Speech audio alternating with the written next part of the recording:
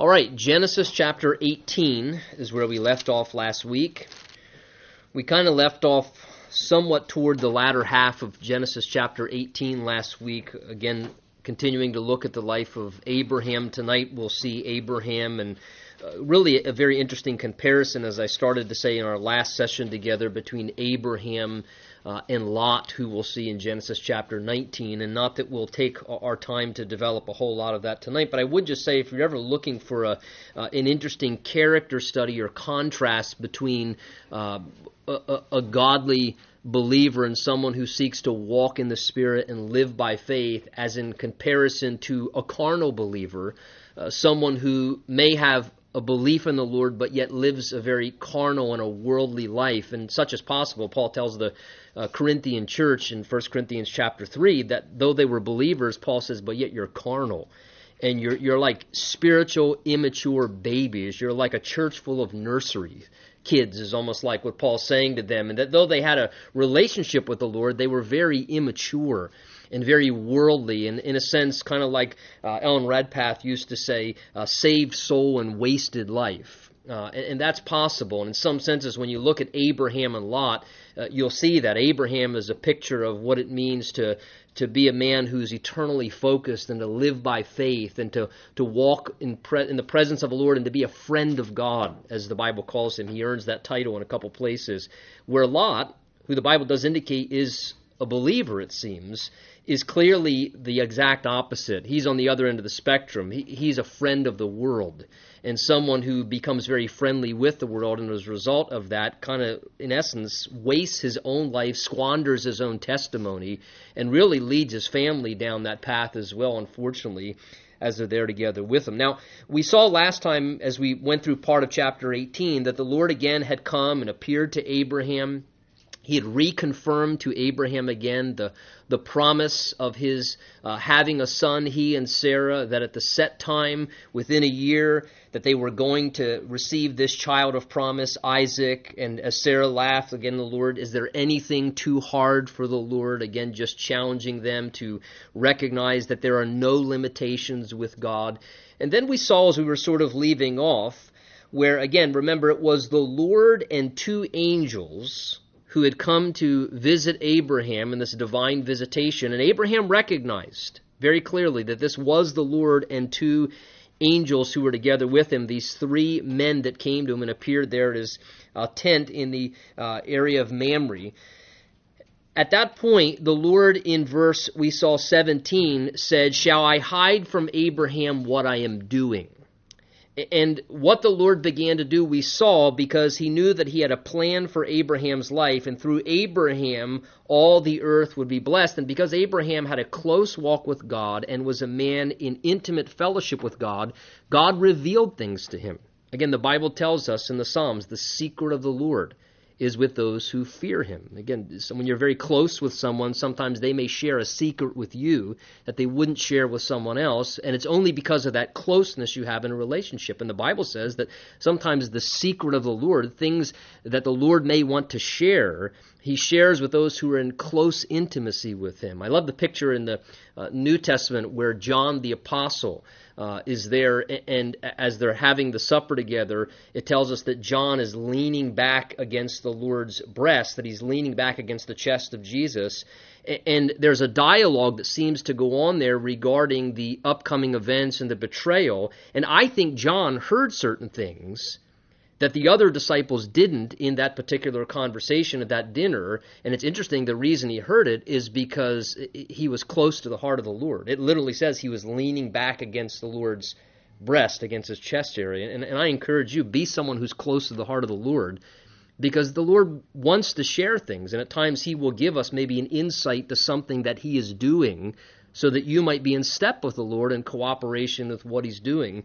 And I think that comes with having that close, intimate relationship. And Abraham received that. He says, "Shall I hide from Abraham what I am doing?"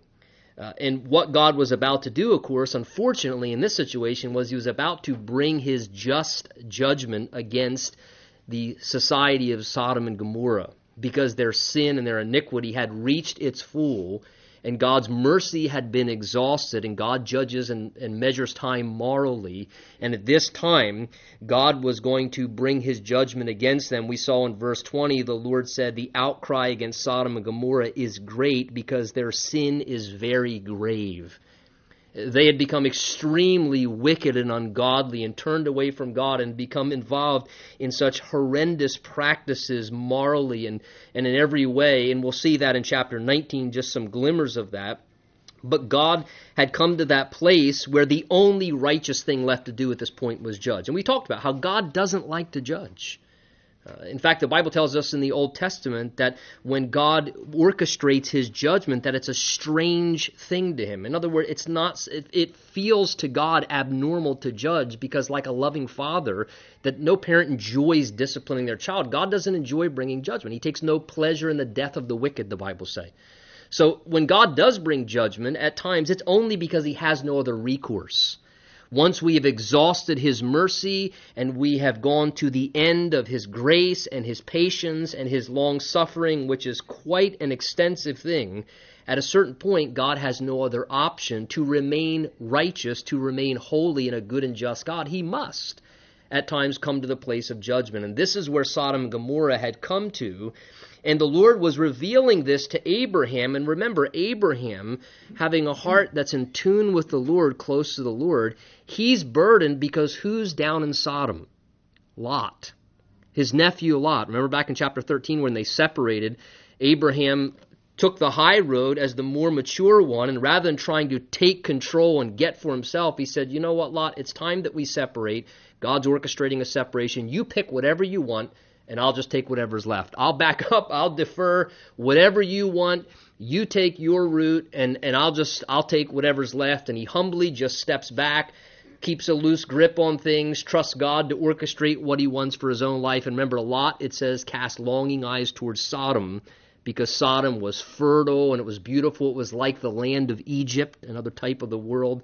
And Lot, having a heart after those kind of things, being a man led by his sensual appetites and worldly opportunities, it says that he looked towards Sodom, and then it says he pitched his tent towards Sodom.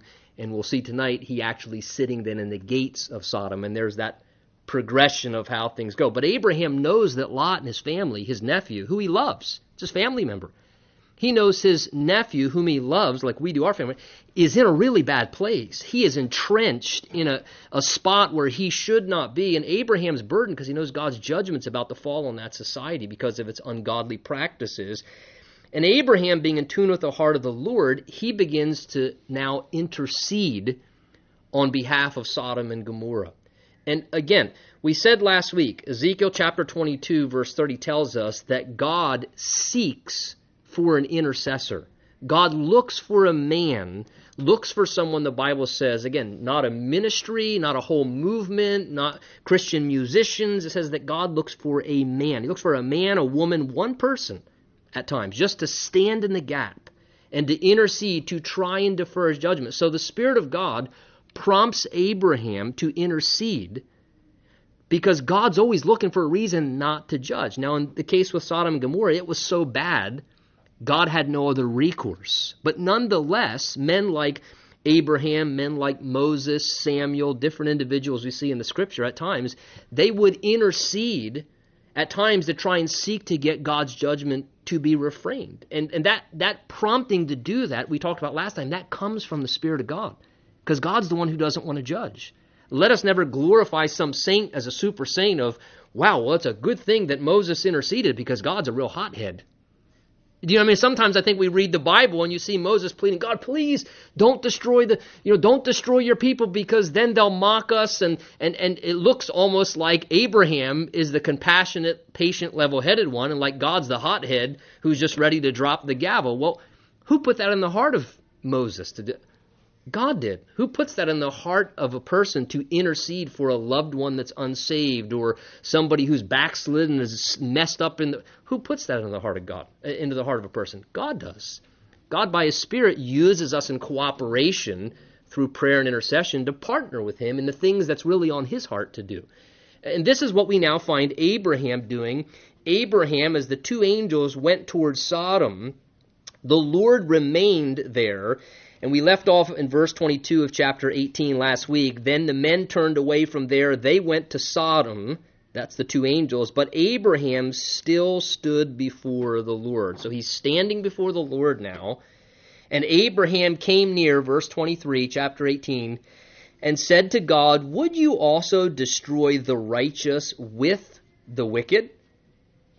Suppose there were 50 righteous within the city. Would you also destroy the place and not spare it for the 50 righteous that were in it?" Notice he says, verse 25, "Far be it from you to do such a thing as this, to slay the righteous with the wicked, so that the righteous should be as the wicked. Far be it from you. Shall not the judge," here's an underliner statement, "shall not the judge of all the earth do right?"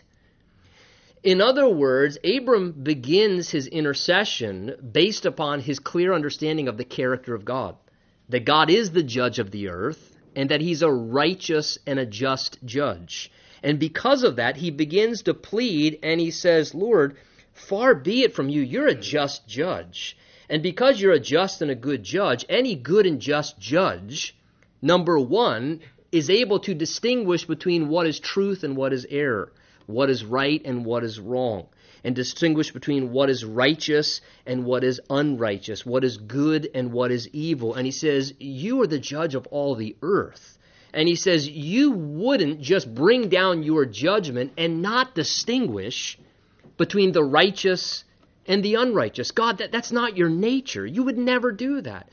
God, you would make a distinction and you would make a clear separation before you judged to make sure you only judge those who deserved your judgment, and those who weren't in a place of deserving your judgment, you would clearly distinguish and separate them before you brought your judgment. And we see this manifested of God's character throughout the Scripture. And Abraham, who knew well the heart of the Lord, he uses that for his basis of intercession. So he says, Lord, you would clearly make a distinction. You wouldn't destroy the righteous with the wicked. You wouldn't just pour out one general punishment and say, well, sorry, though you don't deserve it, you have to go through it because of their mistakes. The Bible says that the soul that sins shall surely die. Ezekiel 18 is all about that the sins of the parent aren't punished in the child, and the sins of the child aren't punished upon the parent. That God says, no, the soul that sins takes responsibility and accountability before a holy and righteous judge on their own as we stand before God. And we see this throughout Scripture. So Abraham now begins to plead with the Lord, and he says, Lord, verse 24, suppose there were 50 righteous in the city. So what's he doing? He's thinking about Lot being down there, and Lot's wife and the few children, it seems, that Lot had. And he, remember, at one time had stepped in and rescued the people of Sodom in a couple chapters back in chapter 14. So maybe he's been to Sodom. He knows it's a pretty corrupt and grievously sinful culture. But he's taking a stab and thinking, well, see, there's Lot and his family. I mean, that's maybe almost 10 there. There's got to be a couple other people in the community that are, somewhat decent. And Lord, if there were 50 people, would you withhold your entire judgment for 50 people? If there were 50 righteous people, would you hold back and refrain and allow more time before your judgment fell upon all those who are deserving of judgment? Look at verse 26. So the Lord said, if I find in Sodom 50 righteous within the city, then I will spare all the place for their sakes. Now, please don't miss that. That's incredible. You want to talk about the mercy of God.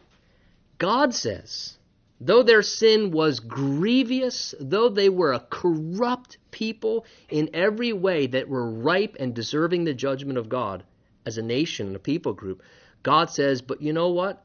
I am merciful enough that if I find 50 righteous people, that would satisfy me enough to refrain my judgment for a season and to hold off still from bringing my judgment. Now, I bring that to your attention to say this. I look at that and I say, wow, because that shows me that a small remnant of godly people matters to the Lord. Even just a small, God says, if there are 50 righteous people, that matters to me. 50 godly people, God says, that matters to my heart, and that is enough for me to act in certain ways and to do certain things. And, that's a great encouragement, because sometimes we may think, well, what I am or what I'm a part of is insignificant, or who I'm able to affect in my ministry efforts is so insignificant. Look, God said 50 people. God says 50 righteous people. That matters to me. Though that seem a small remnant in comparison to the bigger picture, God says that godly remnant is very important to me. It has great purpose, and God says, I would spare the entire place for those 50. Well, verse 27, Abraham's a realist. It's one of the reasons I like the guy. It says, he answered and said, okay, indeed now, I am but dust and ashes, and I've taken it upon myself to speak to the Lord. So notice, a man of humility. He's not presumptuous. He's not bargaining with God here. Don't get that picture. This is true communion and intercession as the Spirit of God's directing him as an intercessor. He says, suppose there were 5 less than 50 righteous. So Lord, okay, that's great you do it for 50, but what if I'm off by a few? And he's starting to realize the reality. He's thinking, what if there's 5 less? Would you destroy all the city for just a lack of 5 people? So he said, if I find 45, I will not destroy it. God's still merciful. And he spoke to him yet again and said, suppose there should be 40 found there. And God said, I would not do it for the sake of 40. Then he said, let not the Lord be angry, and I will speak. Suppose 30 should be found there. So God said, I will not do it if I find 30 there. Again, notice in each picture just the incredible mercy of God. The numbers are shrinking. The mercy of God is continuing through this whole process. Verse 31, indeed now, I've taken it upon myself to speak to the Lord. Suppose 20 should be found there. Maybe all Lot's done is reached his next door neighbor. We're getting pretty small here. So he said, I will not destroy it for the sake of 20. And then he said, let not the Lord be angry. I will speak, but once more, suppose 10 should be found there. He goes all the way down to 10. All the way down. He says, look, Lord, what if truly it is just Lot and his wife and the kids and who they're married to? What if it's just one family? Does one family matter to you? Does one family have a way of impacting your heart and what you're doing in relation to your spiritual work and things on the earth? And God says, I will not destroy it for the sake of 10. If you find me 10 righteous people, God says 10 righteous people could restrain the judgment of God. Now that's incredible. Remember, Jesus tells us in the New Testament that he says we are the light of the world, and he says we are the salt of the earth. And one of the things that salt is, it's a preserving influence. They would salt their meats in that day without refrigeration to keep it from rotting, and it would, in a sense, it would retard the rotting process. So as they would rub the salt into their meats, it would keep things from corrupting and from rotting. And Jesus says, you are the salt of the earth as believers. You are the only influence, he says, in the world that is restraining any of the rotting, corrupting, filthy, defiling influences that are constantly pushing and pushing to make progress as the world just deteriorates, and morally the fiber work is just falling apart all around us. What an amazing thing. Listen, can I encourage you? Be the light of the world and be the salt of the earth. I tell you this, I am thoroughly convinced that the only thing that holds back the hand of God's judgment upon our own nation is the many righteous, godly people who are still here, who do love Jesus, who are the light of the world, and who are seeking to be the salt of the earth. God has no reason not to judge our nation. Billy Graham said years and years ago, if God doesn't soon judge America, he's going to have to someday apologize to Sodom and Gomorrah. And there's tremendous truth to that. And we haven't improved. Your presence as a child of God and as a strong, bright witness and a believer and someone who stands up for righteousness and is not ashamed to say what is right and what is wrong, whether you agree with it or not, this is what is righteous. And I still believe that this is what is righteous. That influence in our culture, in our schools, in our colleges, in our societies, in our job places, in the government. If God's people don't bury their heads in the sand and run away from government, that is the only preserving influence that exists. Look at this. God says, for 10 righteous people, 10. He says, I would hold back my judgment for a time for 10 righteous people. Now, the obvious thing is, sadly, guess what? There wasn't even 10. Because in the next chapter, God judges. But that's pretty gracious of God. That the indication is, God says, I wouldn't do it for 10. There's not even 10. That's how bad Sodom and Gomorrah had gotten. God had no recourse because there was even less than that. His judgment had already been determined. Verse 33, so the Lord went his way as soon as he had finished speaking with Abraham, and Abraham returned to his place. Chapter 19, now the two angels came to Sodom in the evening, and Lot was sitting in the gate of Sodom. So we now find Lot, as I said, he's made these progressive steps.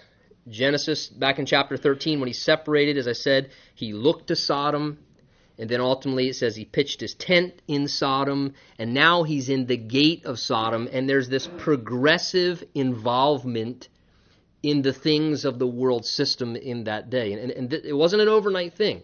It was a progressive thing. He looked longingly towards it, and then he pitched his tent. He started making a provision for the flesh. He started kind of moving a little closer in that direction. Then he settled down in Sodom, and now it says he's in the gate of Sodom. And important to understand, the gate of a city in those ancient cultures was the place where people of influence and position would be at and where they would make decisions politically. The gate of the city is where decisions were made politically. It was where the leaders of the community sat and they would dialogue about strategies for politics and how the area was to be run. They would discuss military plans and strategies. The people who sat in the gate were people of influence. They were the leaders in the land, if you understand what I'm saying.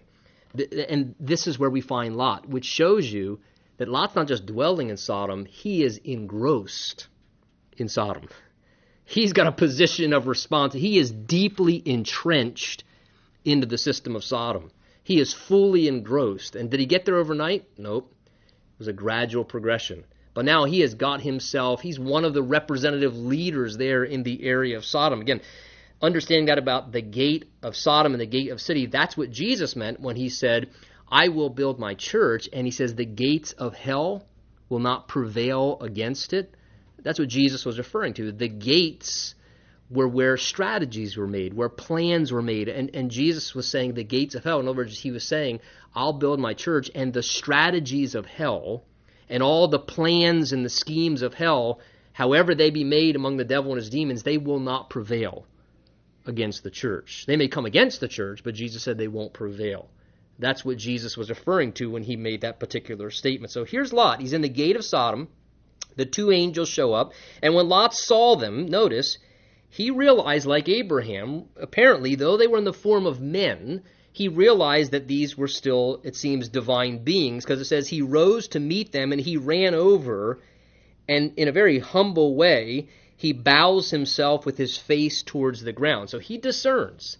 These aren't just two normal men. He recognizes somehow through discernment these are divine beings who have just showed up. And he said, Hear now, my lords, please turn into your servant's house and spend the night and wash your feet, and then you may rise early and go on your way. So he doesn't know what they're there for, other than that he's quite surprised that two divine angelic beings would show up in Sodom, because he knows the culture of Sodom. He's thinking, this must not be a good thing, and they don't really belong in a place like this. They just don't seem to fit right here.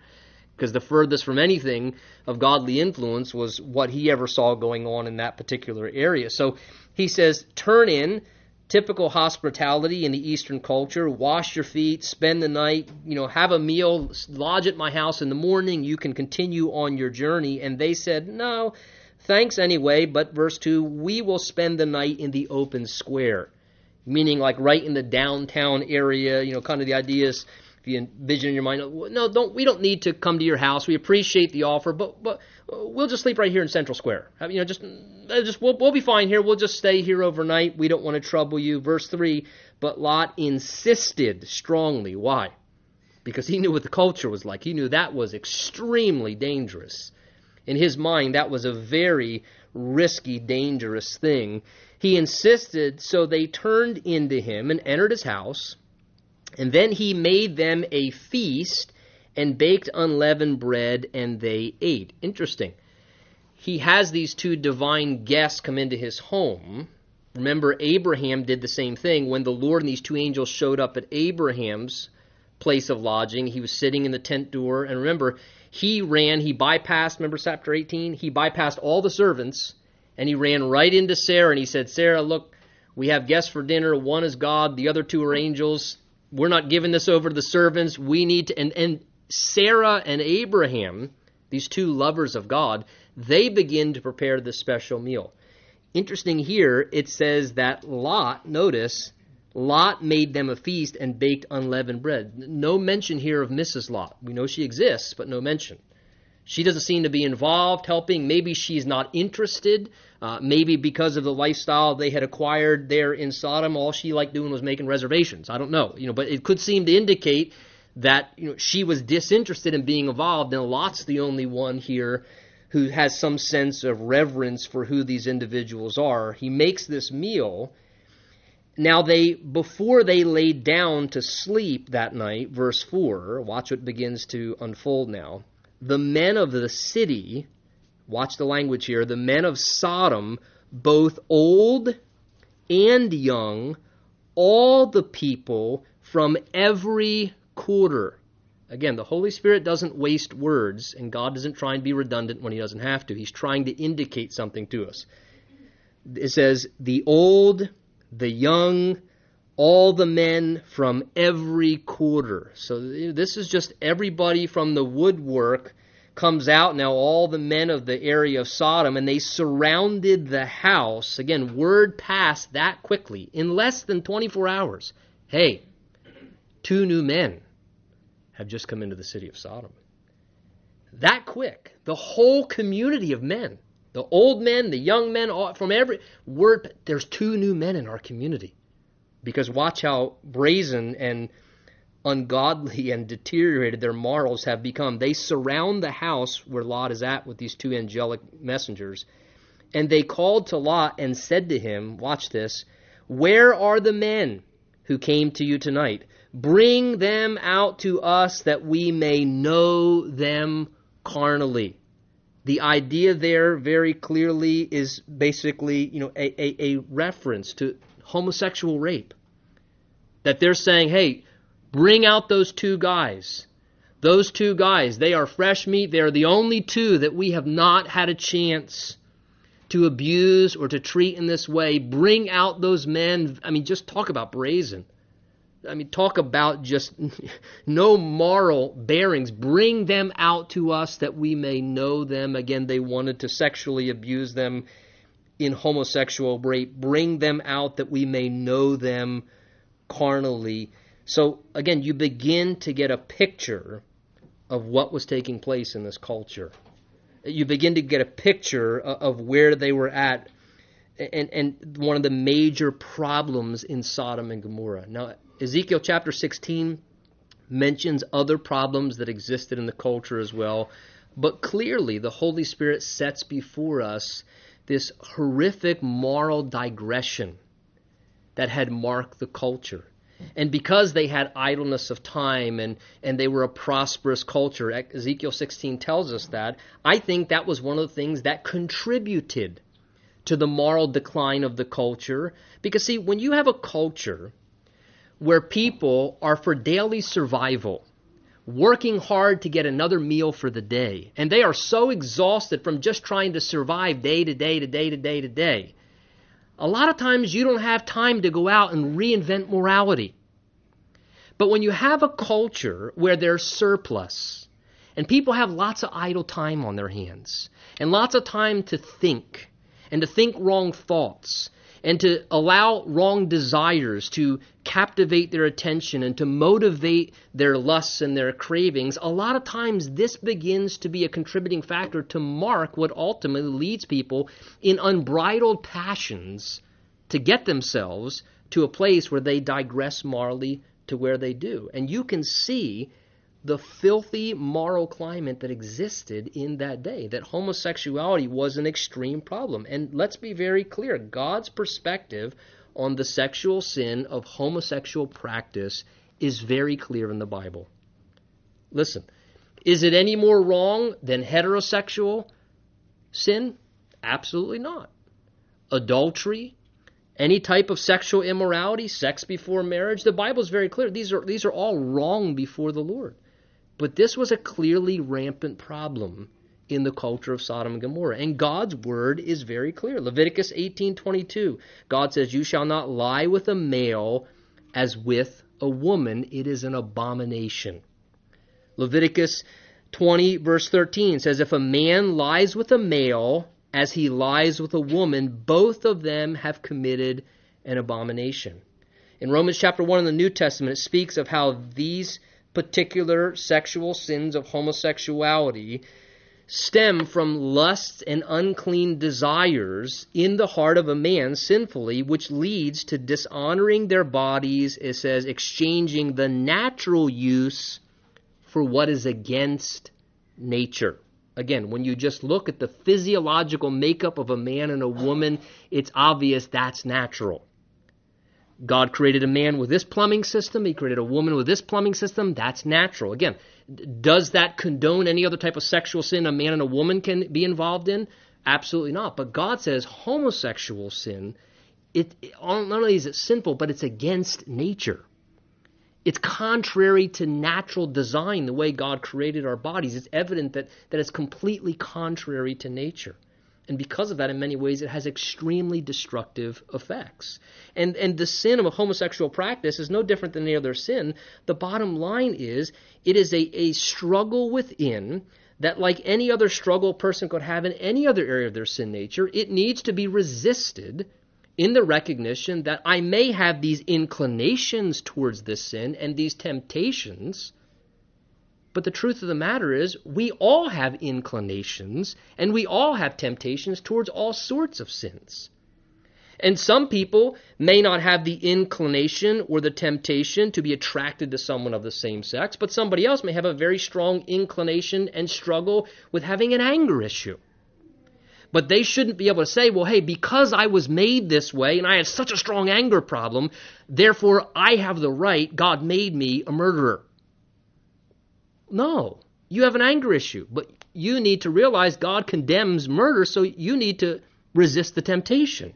It's just the particular temptation that you wrestle with.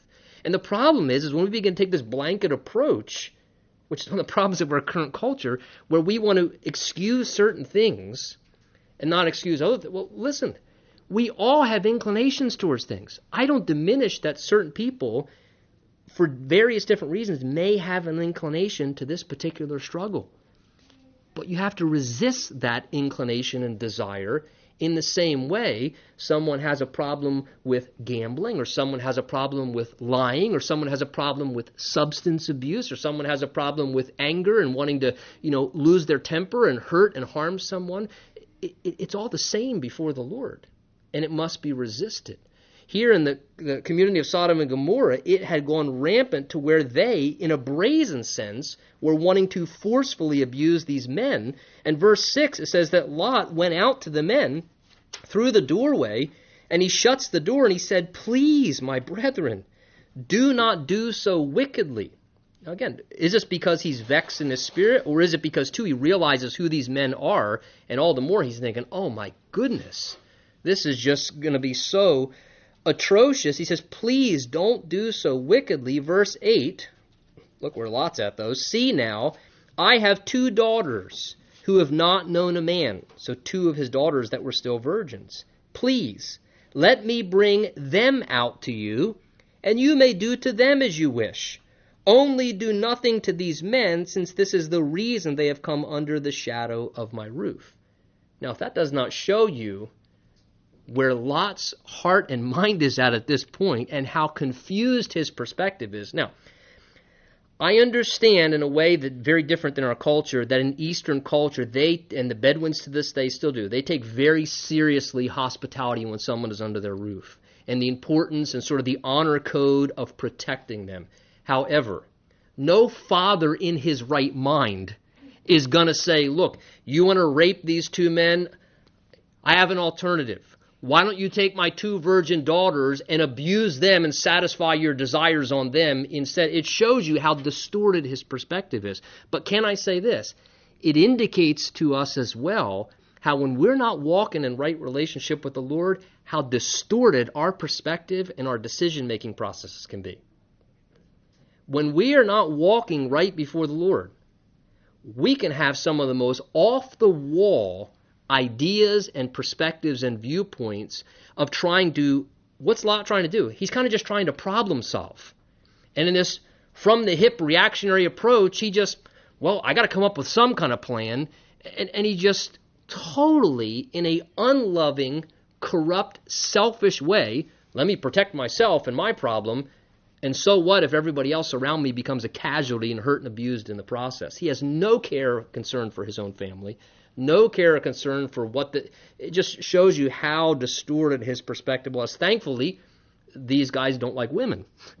For these 2 girls, that was the saving grace for them. So verse 9, watch what happens. Once they're refused, look how they become more brazen and more militant. They then said, "Stand back." And they said to him, "This one came to stay here, and he keeps acting as a judge. Now we will deal worse with you than with them." So they pressed hard against the man Lot and came near to break down the door.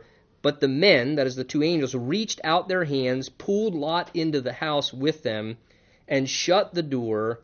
And they struck the men who were at the doorway of the house with blindness, both small and great, that they became weary of trying to find the door. So again, take notice in verse 9. When they don't get their request, this isn't just homosexual drive. You are talking about militant homosexuality. Stand back. All right, you want to be like, we're going to get what we want, whether you like it or not. If we got to break the door down, and we'll just indulge and abuse you too. This is militant, man. This is brazen.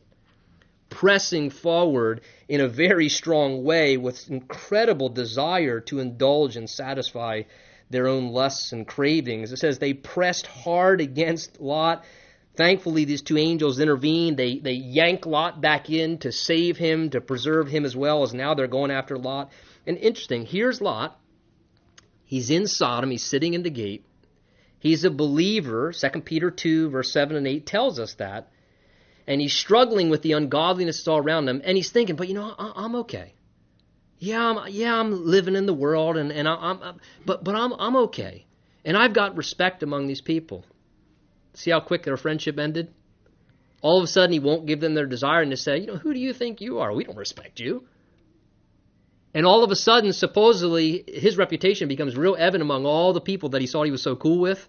All of a sudden, they say, who do you think you are? You're just like one of us, and we'll just abuse you too. We don't care about you.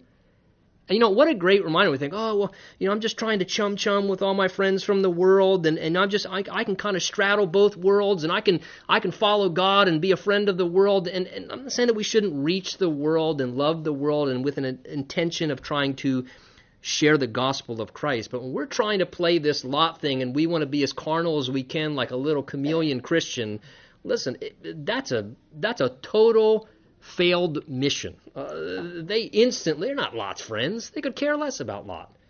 They're ready to throw him to the curb. All they care about is getting what they want. In fact, look at verse 11. It says they're struck with this kind of supernatural blindness, and it says they became weary of trying to find the door. Now, if you were coming to a doorway and all of a sudden some supernatural, some kind of blindness or darkness or confusion comes over them, wouldn't you think you'd be like, whoa, what in the world happened? And like give up? I mean, I'd probably be like, something's really wrong. I just lost my sight here. But it says they wearied themselves trying to find the door. Talk about the drive to satisfy their sinful desire. God strikes them blind and they're still pushing forward. Man, don't tell me that the sin nature is not strong. How powerful. I mean, look how much they are determined to pursue their own sin. When somebody wants something, man, it is amazing how hard somebody will keep pushing. Keep pushing to indulge the sexual sin. Keep pushing to indulge the substance and to get drunk or to they'll keep pushing and pushing. If they want it, they will push and push hard. The sin nature is powerful. That's why the Bible says, look, here's what you do. crucify the flesh. You just kill it. You don't play with it. You don't make any provision. You got to crucify it because it's powerful. And these men, again, because they're habitually in bondage to this, it is just compelling and controlling them. They're blinded. They're still trying to find the door. And the men said to Lot, have you anyone else here? So now the angels turn to Lot. Do you have anybody else, son-in-law? Maybe your sons, your daughters, and whomever you have in the city. They tell Lot, take them and get out of here. Lot, you are not where you're supposed to be. And the word from heaven comes to Lot and says, Lot, you know you're where you're not supposed to be. Get out of here. And sometimes I think the Lord comes into our life and he's got to do whatever it takes. And he yanks us out of a mess even. He says, listen, get out of here.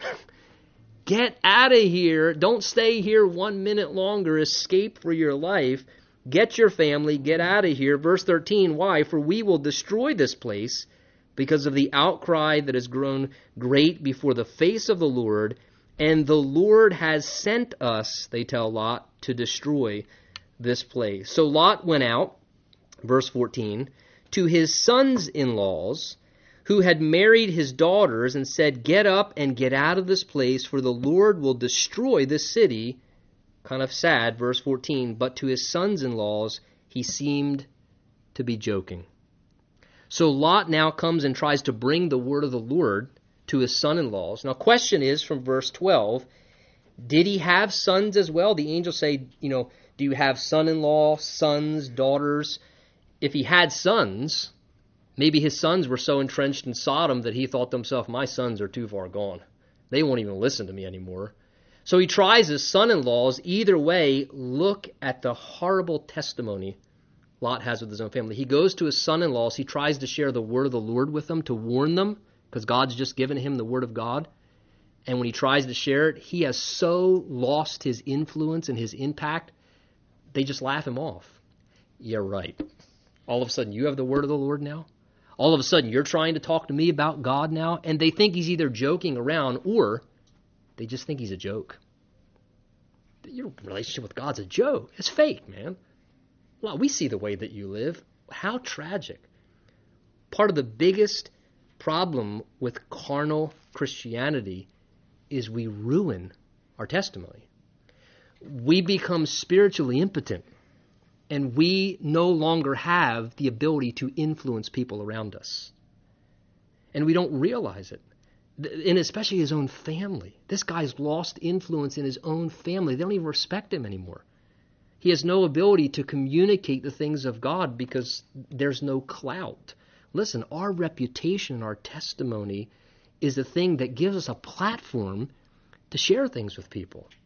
If we don't live upright in integrity before the Lord, we're not going to have the opportunity when the time comes to speak on the Lord's behalf. And those times, sometimes they're few and far between.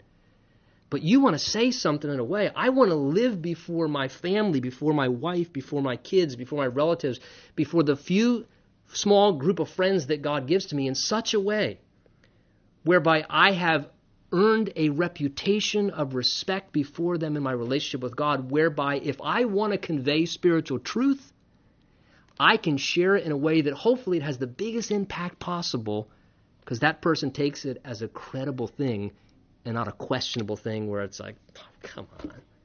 Why am I going to listen to you? You're like every other joke. You're like every other of these spiritual hypocrites and jokes. And Lot had become that. How sad is he tries to share with them, to warn them the judgment of God's coming. And instead of listening and escaping when the judgment of God's looming over Sodom, they just thought that he was joking. And when the morning dawned, notice the angels urged Lot to hurry, saying, arise, take your wife and your 2 daughters, probably referring to the 2 daughters that weren't married, the 2 that were still virgins. Take your 2 daughters who are here, lest you be consumed in the punishment of the city.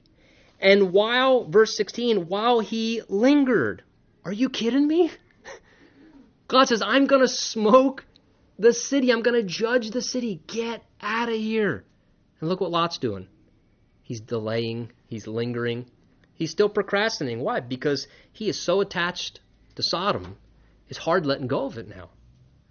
because he sunk roots into it. And now it's hard, and he's struggling with the carnality within his own heart because he's come to love all the comforts of Sodom. Sodom pampered to his flesh. It was pleasurable, enjoyable, comfortable.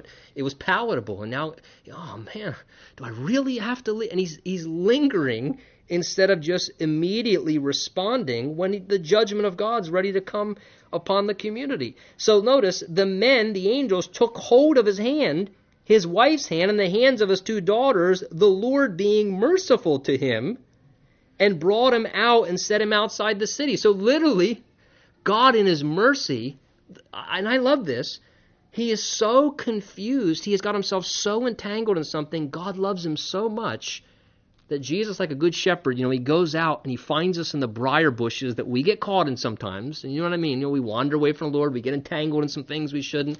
And what does Jesus do? Like a loving shepherd, he mercifully comes and he says, you are all tangled in things you shouldn't be. You're hurting yourself. You're harming. And he rescues us out of it. And he takes Lot by the hand and his wife and the rest of and these two men, they got everybody by the hand. They must have looked like a daycare, crossing the street or something. They're all holding hands. They say, come on. Give me your hand. And they start walking him out. And literally, God's yanking him out. I don't know about you. Praise the Lord that he loves us enough that he will take us by the hand. Even when we're lingering and remaining in a spot where God's saying, you're not where you're supposed to be. That he comes and says, would you give me your hand? And he actually comes and gets us. And here he's walking him out, being merciful to him in his own weakness and foolishness. Verse 17, so it came to pass, when they brought them outside, that he said, escape, notice again, for your life. Notice verse 17, important here, do not look behind you, nor stay anywhere in the plain. Escape to the mountains, lest you be destroyed. And Lot said, please, no, my lords. He says, your servant has found favor in your sight, and if you've increased your mercy, which you've shown me by saving life, I cannot escape to the mountains. That's too far, he says. Can't we find a compromise, lest some evil overtake me there and I die? That's going to be too difficult. You're talking about a real sacrifice to do that. And again, this guy in his carnality is looking for shortcuts and any kind of it just shows you where he's at this point. He's hedging on obedience. He's struggling with just making that follow through in what the Lord is asking him to do. Verse 20, see now, he says, this city is near. Can I just go over here instead? He's trying to negotiate terms here, which again just shows you how fleshly he was. This is what the flesh does. The flesh is always trying to look for convenient, easy, it wants to hedge. I don't want to make that big of a sacrifice. Can't I kind of just go halfway on that? Can't I go 3/4? Do I gotta fully? And Jesus says what? If your arm offends you, cut it off. If your eye offends you, just pluck it out. Jesus says it's better to have one eye and to be right with God than to have two eyes and to be cast into hell. Jesus talks about radical obedience. But again, this is the picture, and sometimes we know this. When we're living worldly, though we know God, we're living worldly, our heart has been calloused over with a love for the world, and we're not in a good spot when we're trying to bargain and barter with the Lord. Recognize that as a red flag when you find that. He says, can I go over here, he says, and my soul shall live? And they said to him, verse 21, see, I have favored you concerning this thing, and I will not overthrow this city which you have spoken. Talking about awful kind. The Lord's being very gracious to this guy. All right, I'll make sure the judgment doesn't fall upon that particular area. Verse 22, hurry, escape there, for I cannot do anything until you arrive there. Therefore the name of that city was called Zoar. Now, please take note, maybe even underline, I have it in my Bible, underline verse 22. Lot is told, as a believer, 2 Peter 2, verse 7 and 8, tells us that he was a righteous man more than once, that he was a believer. Hard to grasp that because Lot is a pretty carnal believer, but it tells us that he was a genuine man of faith, that he had faith in God, but he's living a very carnal life in his practice. But yet he believes, and God is trying to remove him before the judgment of God is poured out. God's distinguishing between the righteous and the unrighteous, and he says to him, verse 22, I cannot do anything until you get out of here. It doesn't say I will not. God's saying I cannot. What? God's saying I cannot bring my judgment upon the unrighteous until the righteous have been removed. We see this heart of God all throughout Scripture. We see this in the New Testament. I firmly have the conviction that the Lord will remove his church before he brings his judgment upon the world. The Bible says that the church and God's people were not appointed to wrath. I believe the Lord can't bring the judgment of God until we have been removed, until his bride has been removed. If there is punishment we still have to endure, then to me it makes me question the sufficiency of what Jesus did on the cross. If what Jesus did was sufficient to bear the wrath of the God for the sins of the world, and I've embraced that, then I've escaped the wrath of God. I'm not appointed to wrath. The wrath of God is coming upon those who've not embraced what Jesus has done for them, the Christ-rejecting world. And as long as we're here, the Lord cannot bring his judgment. I believe Lot is just a picture of that, and even in his carnality, he's not even a very godly believer. But because of that relationship that he had. Well, verse 24, it says, then, after he escaped, the Lord rained brimstone and fire on Sodom and Gomorrah from the Lord out of the heavens. So he overthrew those cities and all the plain and the inhabitants of the cities and what grew on the ground. But, verse 26, sad testimony, but his wife looked back behind him, and she became a pillar of salt.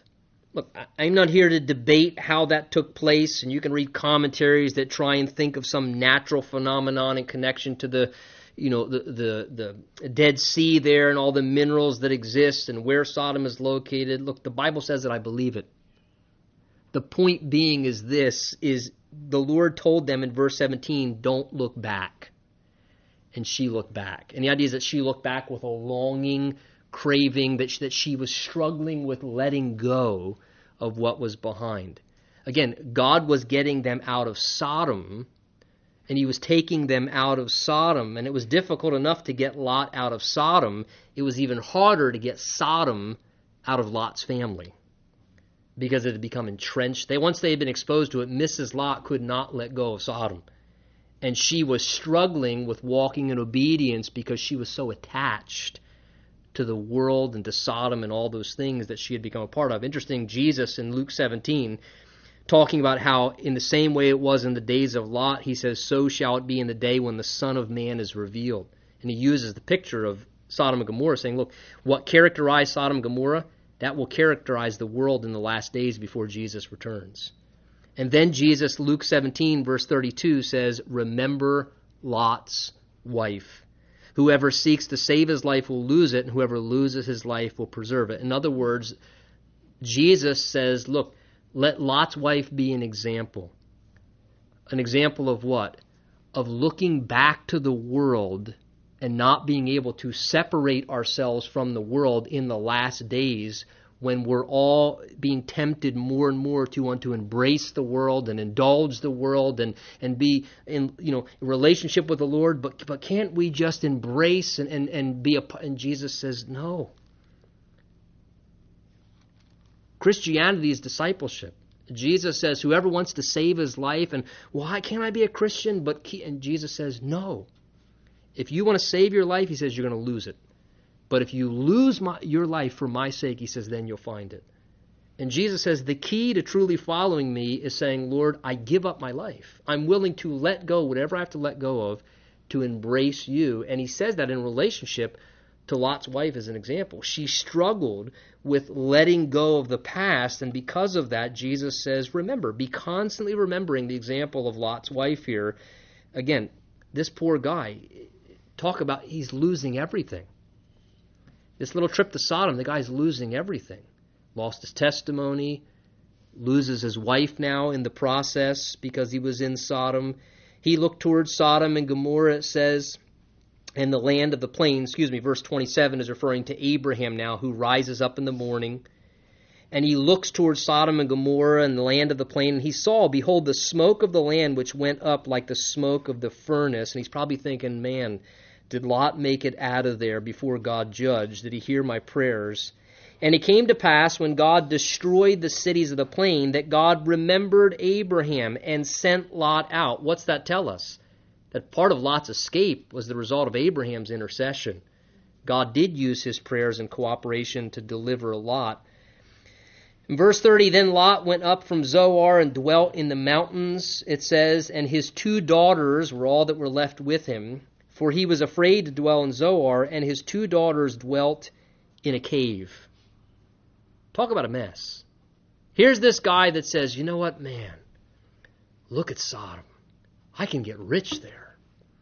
I can live so comfortably there, and it'll be good. The wife, the kids, man, I can give them all kinds of stuff, and we'll prosper and have a good, comfortable, enjoyable life. And look what it's resulted in for Lot. He's lost his reputation. He's lost his wife. He's lost a good portion of his kids. And the guy's living in a cave. Empty and lonely and all by himself. You know, we need to really be wise and recognize there are more important things than the goodies that the world offers. Like a good marriage, and kids that stick around with us and follow the Lord, and our reputation and our testimony, and not living lonely and empty in a cave. This guy lost everything. Here he is living in a cave with his 2 daughters, and let's just read through these last verses because commentary is difficult to even want to say anything. Look how it digresses worse. Verse 31, now the firstborn said to the younger sister, our father is old, and there's no man on the earth to come into us as the custom of all the earth. There may be thinking there was total destruction with that judgment of fire and brimstone that fell. Verse 32, the older sister says, come, let us make our father drink wine, get him drunk, and we will lie with him that we may preserve the lineage of our father. So they made their father drink wine that night, and the firstborn went in and lay with her father, and he did not know when she lay down or when she arose. So they get their father drunk. Again, they rush out, quick escape. Apparently wine was still important. Here they are, they're in a cave, but they still got wine. Shows you where the family was at. They still have wine. And now they make their father drink. Something's really wrong when kids are encouraging their parents to get drunk.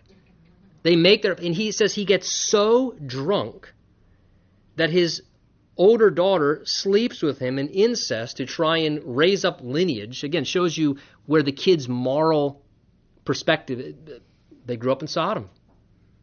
Obviously, they've been exposed to things that to them this was nothing. Well, let's just get dad drunk, so drunk that his inhibitions will be down. He won't know our inhibitions, and that's again, whenever we see alcohol in the scriptures, it's never attached to anything good. What do you have here? Alcohol and horrendous sexual sin, tremendous poor judgment, and so drunk he doesn't even know what happens. And to top it all, verse 34, it says, the next day the firstborn said, indeed, I lay with my father last night. Let us make him drink wine tonight, and then you go in, your turn, and lay with him that we might preserve the lineage of our father. So they made their father drink wine that night also, and the younger arose and lay with him, and did not know when she lay down or when she arose. Thus both daughters, last statement about Lot. Look at this epitaph. Thus both daughters of Lot were with child by their father. Wow. I mean, you want to talk about just horrific digression because of going after the world in the way that he did. Verse 37, then the firstborn bore a son, called his name Moab, and he's the father of the Moabites, which we'll see quite a bit of in the Old Testament. The younger bore a son, called his name Ben-Ami, and he's the father of the people of Ammon to this day. Again, the Moabites and the Ammonites, they become many of the Arab peoples who live among the area of Jordan, and they become constant problems for the nation of Israel long term. Again, 2 decisions made among family in a moral digression, alcohol involved, sexual sin, and again, far-reaching problems. They give birth to 2 people groups who create problems for years and years and years. So don't tell me, oh, what's one little decision? What's one night? One night can affect generations and generations ahead. I would encourage you to do this. When you have the time, take 2 Peter chapter 3. Particularly 2 Peter chapter 3, verses 10 through 18, because, and let me leave you with this because our time's eluded us, 2 Peter chapter 3, verse 10 to 18, reminds us that, listen, our current world right now, it's on the brink of the judgment of God in the same way that world was then. And God's fiery judgment is going to come against a Christ-rejecting world. And 2 Peter 3, verse 10 to 18 says, in light of that, as a believer, how should you live? How should I live? This is all going to dissolve. 1 John says, don't love the world and the things of the world. Listen, love the Lord. We have too many people who profess to know Jesus who love the world. And it makes us impotent in our testimony to unsaved people. Listen, love the Lord your God with all your heart and soul and mind and strength, and your neighbor as yourself, and be the salt and light. This is all going to fade away, man. Time is short. Now's the time that we need to be Spirit-filled, on-fire believers who are influencing our world. Not people who are just looking for eternal fire insurance, who claim the name of Jesus and have a belief in the Lord, but yet are losing our marriages and losing our kids and ruining our reputation. Man, I pray by the grace of God, do you, that we would not be guilty of that, because we all had the propensity. But I pray that we'd stay close to the Lord and in our love for Him, that He would keep us where He'd have us to be. Let's stand, let's pray. Sorry for running a few minutes over. I just wanted to finish our chapter there. Father, thank you for your word. And Lord, to read these things, just kind of difficult to even recognize. Yet the truth, Lord, you've set these things before us to show us what we're capable of apart from you. Help us, Lord. I pray that not one of us in this room would ever find ourselves in the place of some of these things that we read here. And Lord, I pray if we're heading there, or even if we've gone there, that Jesus, like a shepherd, you'd come rescue us. Be merciful to us like you were to Lot, Lord. Come get us out of it and rescue us for your name's sake and for our benefit. And we ask you to do those things in our lives in Jesus' name. And everyone said, amen. Amen.